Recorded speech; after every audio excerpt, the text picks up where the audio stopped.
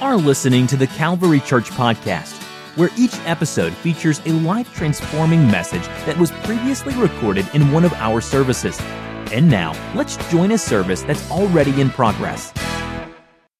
My dear friend, Theron Lewis, is our guest speaker, and I thank her for braving the cold and braving this unique season. True. In our area to come and share her amazing life and testimony with all of us. She is one of those people that for me, I don't really remember what it was like at TCC without her there.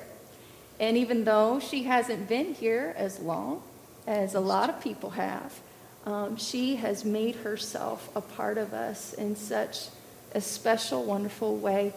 And I want to begin by just honoring the memory of her husband, Dr. Lonnie Lewis, was a dear friend to the Calvary Church, and his legacy and ministry lives on in the lives of the people that he touched here at Calvary. And I thank you for you're the welcome. way you shared him with us. And I think one of the greatest things he ever did for Calvary was bring you to us. But you are a treasure. Oh, thank you. I appreciate that. Truly, I do. And I want to begin, before I forget, tomorrow is Theron's birthday, y'all. Oh. Yes, and so I want you to just blow her up on Facebook with well wishes and happy birthdays, texts, and phone calls, just all the attention, because tomorrow is Theron Lewis Day. Okay? Oh, I like that. You just be ready. I will be ready. All right. So here we are on Theron Eve, the eve of your birth, all right? And I would like to begin by you just giving us your full name and your age, okay, your birthday, and where you were born. I am Theron Yvette Lewis. That's not right. I was a Mike before I was a Lewis. Okay. And I am 76 tomorrow. Can you believe? And I was born in Ogden, Utah, at the Thomas D. Memorial Hospital. All right. 1944. 1944. Okay. Theron, what is your earliest memory? My earliest memory is going to the nursery school that my brother went to. He was maybe 5 years old, and I think that I was probably 2. And I remembered the teacher made me sit down away from everybody because she said that I was too little and I couldn't play with anyone. And I remember what I had on, and I remember what the other kids were playing. Wow. So that is my earliest memory. So, and you were about how old? Maybe 2 or 3, maybe. That's impressive. I remember a lot of my toddler years. I do. Very interesting. Tell us about your childhood. Where did you grow up? I grew up in Ogden, Utah. Okay. And I would say that my childhood was a typical middle-class childhood for a black person living in Utah at the time. Okay. So I did all the things that kids do. My mom worked and my dad worked, and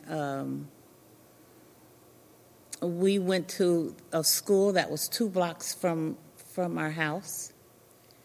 And I had friends from all over the neighborhood. Well, some of them were my best friends, some were not. My grandparents lived next door to us.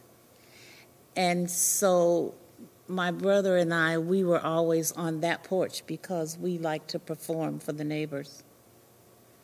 I was in the Brownies.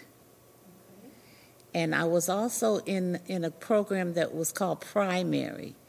And this was for elementary school-aged children, and it was sponsored by the Church of Jesus Christ of Latter-day Saints. But my mother was into, if it's positive, you will do it. So, and I sang. I started singing when I was 4 years old, thanks to my grandfather. And so I sang every Sunday morning in church. I sang on Tuesday for the prayer band, and I sang on Friday for junior church. And then I sang for whatever was going on. That was my job, was to sing. So that was my childhood. So you were never, doesn't sound like you were a shy child. You enjoyed performing? I did, but I was quiet. You were? Okay. When I wasn't doing these things, because I was very introspective. And I would say that I was quiet because I was always thinking of things that I could write about. Okay. So I was never afraid to be in front of people. I will say that. Okay. That I was courageous in that. But I didn't like for people to pin me down like you're doing and ask me a lot of questions. Well, I hope you be my friend and this is over. But that's because I was a child. Okay. And so it was that. I'm not like that now, but as a child, I was just like 500 questions a minute was just in my mind. Mm-hmm. So I would say that. I had good friends. I grew up during the time of polio. I will tell you that about my childhood. Okay. And how growing up, not in the church, but with the church, how it helped me, help my friends. One of my best friends had polio, but she was in an iron lung, which was a cylinder that you were in, and the only thing that was out was your head and a mirror, so you could see yourself and you could see people behind you. And my heart was broken because nobody would come to see her. And so I used to tell her stories and sing to her and read to her. And I always remembered, even though she was in that iron lung, she was always peaceful. She never complained. She wasn't able to get the polio shot. It was too late for her. But this girl was like my best friend in the whole world. Because of her circumstance. I had another best friend, too. But she softened my heart. I will say that because I was selfish to some degree because I was spoiled. And she softened me. And I will say that about my childhood friendships. She taught me how to be a friend as a child. I will say. What a gift. So I will always remember her for that the lesson that came, and I was still in elementary school, and it's like, well, you just can't be mean to people. Yeah. So. Sure. Now, do you have any siblings? I do have siblings. I have a younger sister, and I had an older brother. My older brother is deceased, and my sister lives in Georgia. Okay. What was your family like growing up? Church. Okay. I think most of us know what you're saying, but elaborate just a little bit. Okay, I will elaborate. My grandfather was sent to Utah to establish a Church of God in Christ there. Okay. And long story short, my mom met my dad. They got married and all that, and wound up in Utah. Okay. And so I grew up with the church. I was born into it. What can I say? So my activities were church-centered, all of my activities. Okay. And my brother. And when my sister came along, her too. So I was the singer for the church, the denomination. I was the church soloist, the state soloist. My brother was the state choir director. Wow. I was, my brother and I, we were king and queen of the chair. And that is, they give you they'd say John 3:16, and you knew it, just like we do here. Oh, yeah, it Bible was the same thing. Okay. And we would beat out everybody. There, and I didn't know you were a Bible quizzer. It's just one of many reasons why you fit in so well. And we always put the most money in Sunday school. Okay. Because my mother would make fudge on Friday, and then we would sell it in the neighborhood on Saturday. For the purpose of giving it in the offering? For giving it in the offering at Sunday school. That's amazing. So that we always put the most money in, because we were the Mike children. Okay. We were Elder Mike's grandchildren, and we Okay. were Sister Mike Jr.'s son and daughter. Okay. And so we had a standard that we had to live up to. Yes. So I was at every revival. In those days, a revival was anywhere from a week to a month or two, because you had to be prayed through. So that was my childhood. I did my homework on a bench in the back of the church, and we had pillows. In case you brought your own pillow? Yes, in case you fell asleep. Smart. I should have done that. But during altar call, all bets were off. If you were not saved, you needed to at least be on the altar. Okay. This is old church. I love hearing about old church. In the old days. Okay. So, everybody needed to be saved. And if you were not saved, even as a child, this was my childhood that I'm telling y'all about. All right. If you were not saved, you couldn't participate in any of the activities. Oh, wow. You needed to tarry for the Holy Ghost. Okay. Well, and tarrying meant?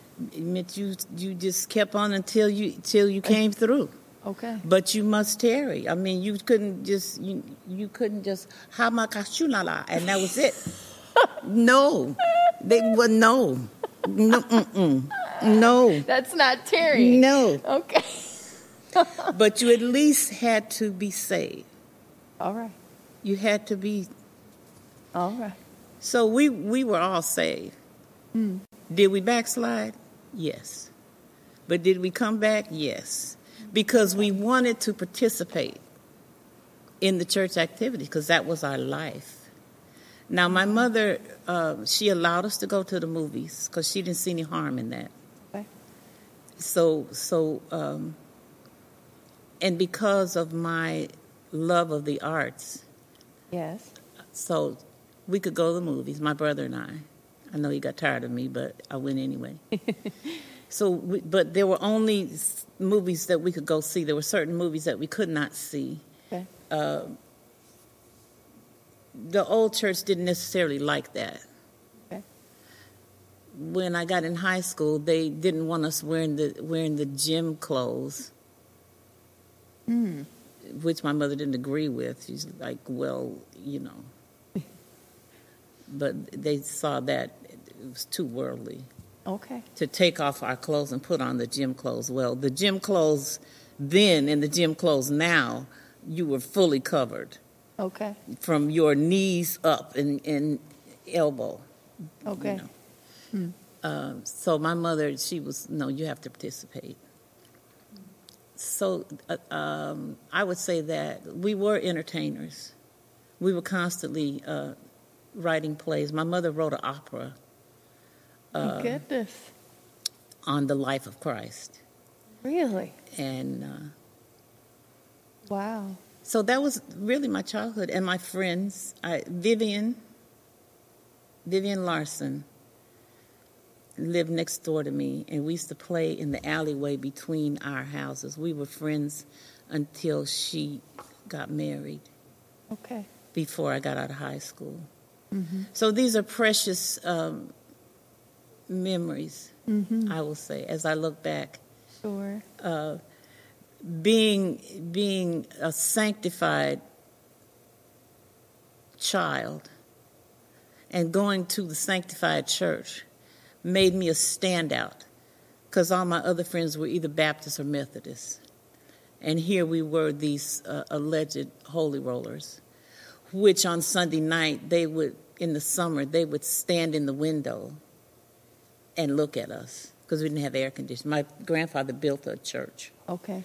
And so they would come and stand because they wanted to hear the music. Okay. They wanted to hear the music, and they wanted to see the shouting, even though they didn't understand what was going on. Mm-hmm. But they wouldn't come in because they were afraid. And so as a child, trying to explain to another child what this was difficult for me because in some ways I didn't really understand. I just knew that this is who I was, and no matter what happened, this is what it was going to be for me. Mm-hmm. I couldn't really go to other churches because they wasn't doing nothing over there. Mm-hmm. So did you remain in the church as an adult, or? I did not. Okay. I did not. I backslid, I would say at least 2 or 3 times I did. I did. I would say honestly that I got tired of it. Of the church? Of the church. Okay. I understood what my life was where the Lord was concerned. But I wanted something else. I wanted to know what was out there in the world. That's what I wanted. And it was painful. Painful in my heart and painful in my spirit, because I always knew that I was special to God, because I'd been taught that. And the Bible, had told me that, because Jesus loves me. That was the first song I sang. And that was the whole essence. So I knew that I was a child of God, but I didn't know if I could come back. I will say that. I will say I wasn't sure of that. And I was young, and I wanted to know what was out there. How did you find your way back? Through horrible experiences, really. Experiences that I actually broke my own heart, if there's such a thing. Horrendous things that I did. I never drank because I didn't like it, and because my father drank, and so I didn't. I would drink, and it would always make me sick. Well, I didn't realize that was the Lord. And and let me say, sometimes God will teach you lessons, and you don't know they're lessons. You're just thinking, well, I just know I shouldn't be doing that. And I know that I was heartbroken. And I knew that if I didn't change myself, that I wouldn't live, and God wouldn't like me anymore. I felt that because I could say that my life was ugly, but there were things that I would not do. It's like you have a horse and you have the reins and you're like, whoa, don't do that. Don't step over that line. And I know that comes from all those Sunday school lessons and all those prayers and all that prophecy over my life, those kinds of things. I will say that. And I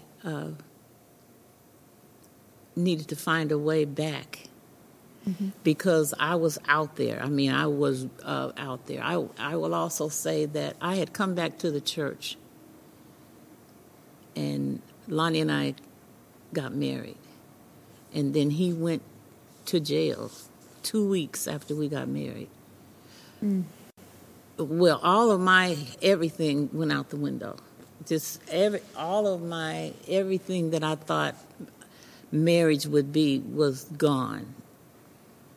And I just lost my mind, literally. So was it a shock to you when he went to jail? It wasn't something you anticipated? No, You didn't know about that part of his life? I didn't know anything about that part of his life. Okay. I'm like, what? Wow. Who are you? Right. And so were you in church when you and Lonnie got married? I was, but I was still in Utah. Okay. And I called him on the phone and told him, don't you think we ought to get married? And he said, yes, I do. When are you coming? And I flew here 2 days later. So how did you and Lonnie meet there? We met in my hometown. He was there working a summer job. And that's how we met. I was sitting on my front porch, and he passed by. And the rest is history. The rest is history. Pretty much. Mm-hmm. And we had a child together, and he left. And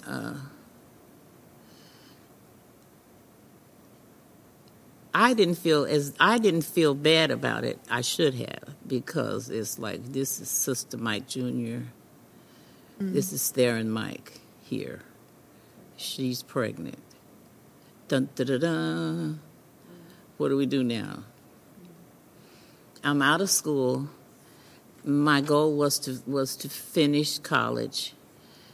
That didn't work out because I had a child to support, and I didn't want my mom to do that, because she, of course, was brokenhearted. I would say that the whole process of Lonnie and me was a part of God's plan, but not the plan we thought it was going to be. I'll say it like that, because he went in a whole nother direction, and I was not willing to go with him. And I was honest with him about that. I'm like, I will not live this life. Goodbye to you. Are you talking about when he went to jail? Okay. On several occasions. Oh, okay. Okay. Like, no, I'm not that woman. Okay. I was just honest with him. I said, I know there are women out there and they will go with you to jail. I'm not doing that. No. So did you guys separate or divorce, or? Well, I filed for a divorce and sent him the papers, and that was it. Okay. And then I went on with my life. I moved here. You moved to Cincinnati? I moved to Cincinnati because I needed to get away from Ogden, Utah, because my life was going nowhere fast. And I had made this confession to myself. If you don't change, you are not going to live. And one of the churches there was open. I will never forget this. There's always a time when God just says, this is it. It's now or never for you. Decide. And the church was open, and I knew the pastor of that church. He was a really good man. And I saw his car in the parking lot, and I went in, and he was in his office, and I went in and I told him, I don't know what to do. I don't. I have no idea what to do, but help me. Wow. Because I don't know what to do. And I'm lost. And if I stay here, I will be dead. And by that time I had 2 children. It's like, and my life is zero. And he looked at me and he said, well, you are a child of God. Know that. Know that first. Know that the Lord will forgive you, but can you forgive yourself? And can you pray for the strength to forgive yourself?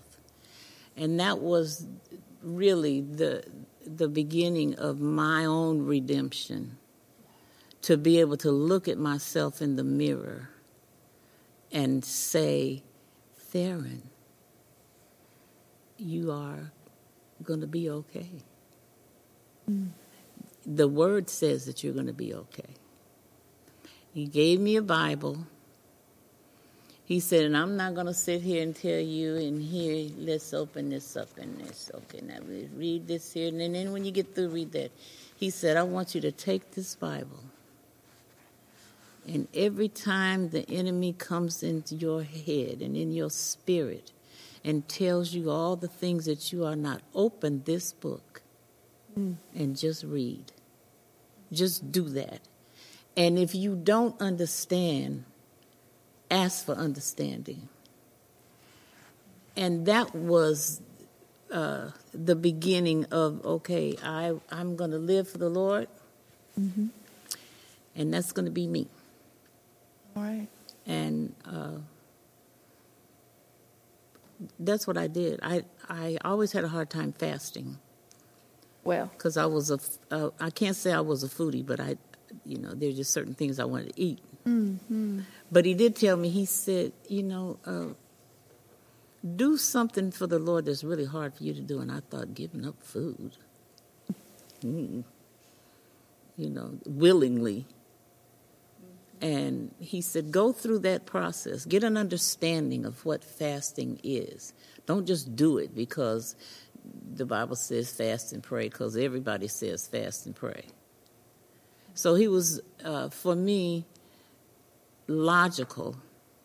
Okay. And if you have decided that you're going back to be with the Lord, then you got to go step by step so that it works for you. Because what is the point of being here and it's not working? So there you go. How much time elapsed before you and Lonnie reconnected, and how did that happen? Well, 25, almost 30 years, maybe. So who reached out to who? I reached out because at that point I was working in Kansas City, Missouri. Okay. And I had decided, okay, I'm tired of working. I'm going to retire. But I better find out where this divorce decree and all this stuff is. So I called our son and I said, the next time you hear from your dad, tell him to give me a call. I need to talk to him. Right. And maybe that was on a Tuesday, maybe, or a Thursday or something. And he called that evening. Dr. Lonnie, he's a smart man. He did. He called, and I said, well, I need a copy of the divorce. And he was like, well, there is none. We're still married. And I was like, what do you mean? Oh my goodness. It's okay. I said, well, how can that be? He said, because I didn't file them. So I didn't ask him why. I didn't. I'm like, okay, so we're still married. He said, we are. And I said, so what do you want to do? He said, well, we can try to work it out, or we can talk and see what's going on. But I need to see you. And I'm like, okay. Wow. So we talked maybe for about a week, maybe 2 weeks, maybe. And he sent me flowers and all this, and I'm like, okay. So, and he told me basically what his life was and what he was doing. And he said they don't know that I'm married, and I'm like, okay, that ought to set the church up. Everybody said. Well, I remember when we got the news that Lonnie was married, we were like, what? How do we not know? I told him, I said, so okay, that made everybody sit up in church. And so I think it might have been that third week when he flew out to Kansas City. and spent the weekend, and we talked, and we decided that we should probably be together, but we needed to renew these vows that we had made. Sure. That we couldn't just jump into it, because he had been living a different life, and so had I. And Nancy, his sister, had told me that he was in church and everything, and it was just wonderful, and it was beautiful, and praise the Lord, and I'm so happy for him. Hallelujah. Because when I say that the Lord saved this man and filled him with the Holy Ghost, people have no idea, truly, who this man really was. Could you tell the people who don't know a little bit about Lonnie? Well, he was a heroin addict for over 35 years. He was. He began probably in college. Lonnie was always very brilliant. He's very brilliant, really brilliant. Smart man. But he was addicted to heroin. He loved it. He didn't just like it, he loved it. It was his thing. He absolutely... I knew what heroin was, but I'd never been exposed to that. When we got married, he was using. I didn't know that. I thought he was just tired. I didn't know that he was nodding out. I didn't know that. So I'm thinking, okay, he's just tired. So when I found out, I'm like, oh my God. Okay. So he goes through, he went to prison the first time because he was disobedient. They released him and said, if you do A, we'll do B. Well, he didn't want to do that. So they sent him back. And then he went back again, and again, and again, and again. And I told myself that I wasn't going to go through that. But he was a poster child for heroin addiction, truly. With all his brilliance, the fact that he continued his college education while in prison, and came out of all of this with a PhD is amazing. But he continued his education even though he was shooting up. He still did that.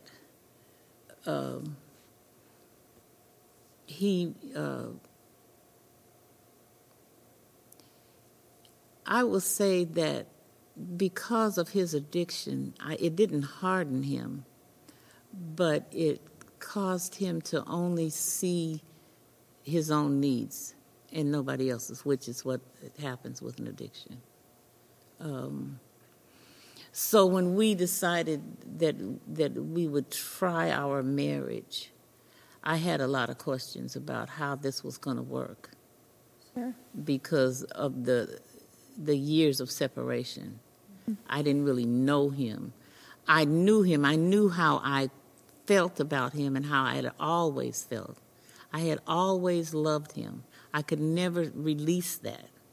I did try, honestly. But he always came back. In my heart, in my spirit, always. It was always Lonnie Lewis. And, but I had questions. Sure. So watching him being this new person, I needed to be sure that he was okay, and I would ask him silly questions like, okay, so who were you dating? Who was your girlfriend? And he told me heroin was my girlfriend. Well, that shut that down. It was like, no. For him to say, in all of that, you have been the only person ever. Wow. And I'm like, I thought, but it wasn't enough. And I couldn't compete with the drug. So we worked it out. God said that we would work it out. The Lord said, they will work it out. I will see to it. And so I came for a visit because I came to church. Mm-hmm. And was it this building or was it the other building? no, it was right there, sitting right down there. Okay. I came. Okay. And everybody was checking me out, saying, who is this woman with our Lonnie? Mm-hmm. Yeah, he was our Lonnie. You're right. You're right. And that's the look. I was like, so who is she? Mm-hmm. With our Lonnie. Let's check her out. Make sure she's okay. And he did ask me. He said, well, are you back in church? I said, yes, I am. And he said, well, that's good because that's important to me. And I said, it's important to me too. I said, it's important that we live our life as people who realize that without God we could do nothing. We would have never, ever come back together, ever, if God had not planned that. I had always said that I would never get married again. I'd always said that. I said I had one husband, and that's the only one I'll ever have. Mm. Well, I know now that God's plans don't change. Yours do. All right. And so we were blessed to have almost 10 years together, which was a blessing. We got to know each other. That was important. You know, he didn't know me. You know, I often had to remind him that I was an adult. Okay. Because we were the same age. Oh, okay. You know, he was in December and he's in January, mid-December. And I have to remind him, excuse me, but we are the same age. And they'll be bossing me around. You know, I had to remind him of that. Because occasionally he would forget that. Okay. You know, and I'd have to remind him. Mm-hmm. But he was very accommodating. I will say that. He was very accommodating no matter what. Mm. I think that we had 3 disagreements, serious disagreements, like serious. But neither one of us would leave. Okay. So I didn't realize how many lives he had touched, really. When did you realize? At his memorial service, when I saw these people that I'd never seen before.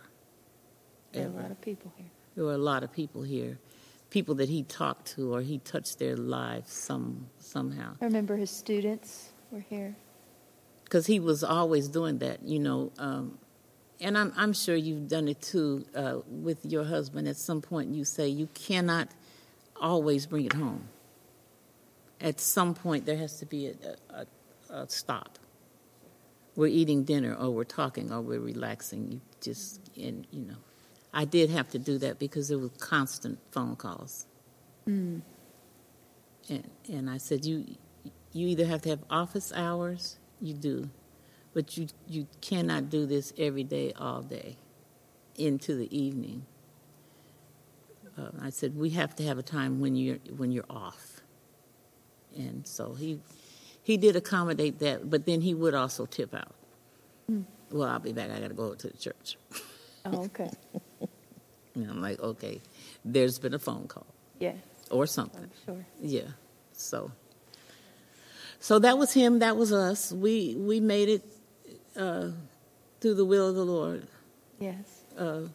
That's how we made it. I was fortunate enough to come here and be told by your father, you are one of us. So whatever I might have been thinking about going to another church, that went out immediately. It just like, no. Yeah, he let you know that's not an option. That's not an option here, and I was like, okay with that. And he also told me that he couldn't remember a time when I wasn't here. It seemed like I'd always been here. And I said, it feels like that to me, and this was odd for me. Hmm. because I'd only gone to churches where it was all African-American people. So that was odd for me, considering my background. Sure. But I also felt the love, like real, pure love. Because everybody says, and we love you, but there's a big difference. And I don't want to call it Calvary love, because that wouldn't be nice. But I like that. But that's what it is. It is. It's a Calvary love thing that happens here. For people walking in the door, not just coming to visit, but when you walk in the door, it doesn't overwhelm you, but it comes on you so that you know you're in the Calvary Love House. So just know that. Well, I appreciate you saying that, and we're a better church because you're a part of us. I'm glad I'm glad to be here because Calvary saved my life, literally. I don't know any other way to say it. I still don't know what I would have done. I still, to this moment, don't know what I would have done without Calvary, truly. It's like a beehive, and all of a sudden you're surrounded by all these bees. The queen, there, boom, we got you. Well, since we're talking about Calvary, obviously you've lived a while. You've been in church a long time. You've seen some things, and you've gone through some challenging times in your life.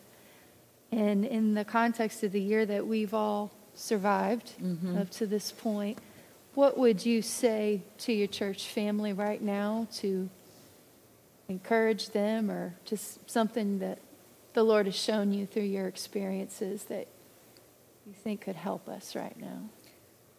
I would say to my church family,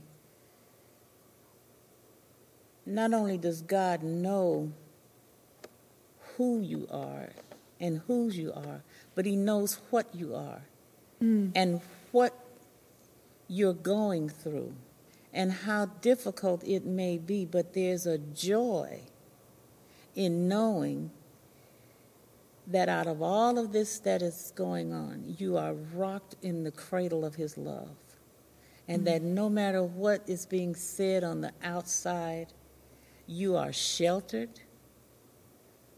You are not distanced from him. He has cleaned you up and washed you as white as snow. And no matter what people say, and those times when you feel separated, because I have felt that, when you feel lonely, know that you are not alone, that there's a big difference. You are never alone, because he said, I will never leave you. Never, ever. Pick up the phone, and if you say, well, nobody called me, well, call them and say, I was feeling lonesome today. What you doing? Let's talk about it. Let's pray together. Let's just talk with each other. If there's something going on that you don't understand, and if there's somebody in our church that you know has a better understanding, ask them the questions. Say, I'm not clear about this. Help me out. Because sometimes it's not food, money, clothes. Sometimes it's something that you read in the Word, something that you heard on the news, something that someone in your family said, and you just don't really understand. How does that relate to my situation with the pandemic? Talk about it. Talk about your fears. If you have people that are sick and you lay hands on them, and you can't do it physically, but you can lay your spiritual hands on each other, because the Lord equipped us to do that. I believe that. Otherwise, Jesus will still be here laying hands on people. But he equipped us to be able to do that spiritually. So that's what I encourage you to do that. To lay hands on people. especially, we as sisters and brothers in Christ, we have to put down those barriers. No matter what is going on in the world, we are in the world but not of it. We are. We are Christians, not Christians. And for us to just remember that there's so much joy in knowing that one day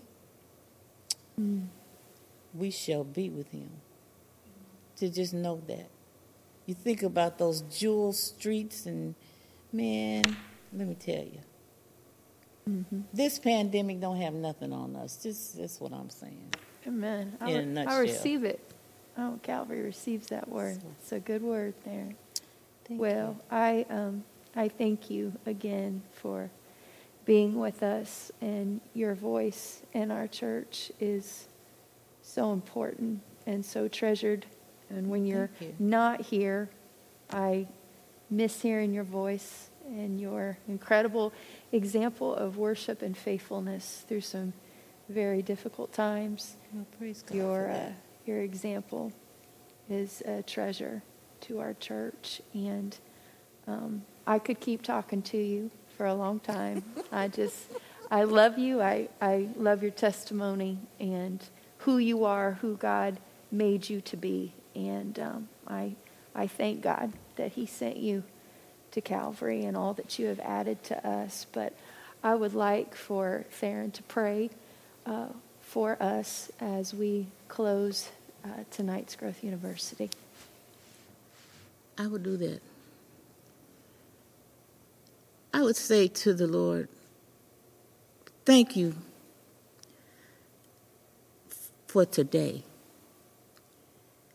Thank you for allowing us to wake up this morning with the joy of knowing that you are with us, that you have blessed us, that the very air that we breathe is air that you provide, that we thank you for your goodness and your mercy. We thank you for your grace. We thank you for the times when you have sheltered us, not just from the cold, but from the bitterness of the world. Lord, we thank you for our children. We thank you for our husbands and our wives. We thank you for the grandbabies. We thank you, Lord, for the babies that are coming into the world, blessed because of you. Lord, we say to you, without you, we can do nothing. Know, Lord, that there is nothing that you have asked that we cannot do because you have strengthened us. You have strengthened not only our bodies, but you have strengthened our spirit. Know, Lord, that without your spirit, we could not handle any of this, that you have guided us in each and every day, that every way that we think, you have changed our thinking so that we know that it's not as bad as people say it is. We are your people. We are examples of the light that shines on a hill. Lord, no matter what people say when they see us, let them see that we are a guiding light in the world, that we live by our testimony, that it is through the test of time that you have brought us through, Lord. Lord, we ask you for healing. Yes. Heal those, Lord, that are weary. Heal those that are in mourning. Heal those that are having problems with their families and don't know what to do. Heal those that are afraid to open their mouths and worship you. Heal those, Lord, that don't know where to go and who to turn to. Heal those that are drinking and don't know how to stop. Heal those that are using drugs and they don't know how to get out of it. Heal those that need clothes and don't know where to get them from. Heal the children that are out there hungry. Heal, Lord, so that they can find a meal to eat. Lord, let us be thankful that we have food. And not just food that feeds our bodies, but the food of your word. That without your word, Lord, we could do nothing. It strengthens us. Lord, I ask you to remind each of us that without you, we have nothing. We are grateful, Lord, for your mercy. Lord, I thank you for your son, Jesus, who came and saved not just me, but the whole world. God, I thank you. I'm thankful for this moment. Lord, thank you for the leadership of this church, this Calvary, this place, the love that you have planted in this place. Thank you, Jesus. Thank you, Jesus. Lord, I am so glad that I am here. I am so glad that you dried my tears, and when I have tears, you let me show that without you, I could not bear anything. God, this prayer is just to let you know that I don't know if I could make another day if I didn't have the Lord in my life. I pray for each and every member of this church. I stretch my hands out and touch each of you, and I say, Lord, Lord, heal those weary spirits. Heal them, Lord. Give them strength. Let them be safe as they travel on the road to work. Let their jobs not get on their nerves, because jobs can do that, but let them go in with a new vigor. Let them go and meet people and give them their testimony. Strengthen us, Lord, so that we can tell people how good you are and what you've done for us. It is my testimony that changes people. And it is you, Lord, you, God, that changes everything. Let our faith be strong, strong as it was in the old church, strong as it is now. Let the world know that we are strong in our faith. We will not forsake each other. We will not do that. Let us be strong and not be fooled by all the words and all the songs. All the singing is good, but we praise you with our life. Yes, Lord. We praise you, Lord, with our life, with our goodwill, with our love. We praise you and we thank you. I pray this prayer in Jesus' name. In Jesus' name. Amen. Amen. Amen. Thank you for that. Love you all so much and pray for your health and safety. Hope to see you either in service or online on Sunday. God bless you. Thank you for being with us tonight.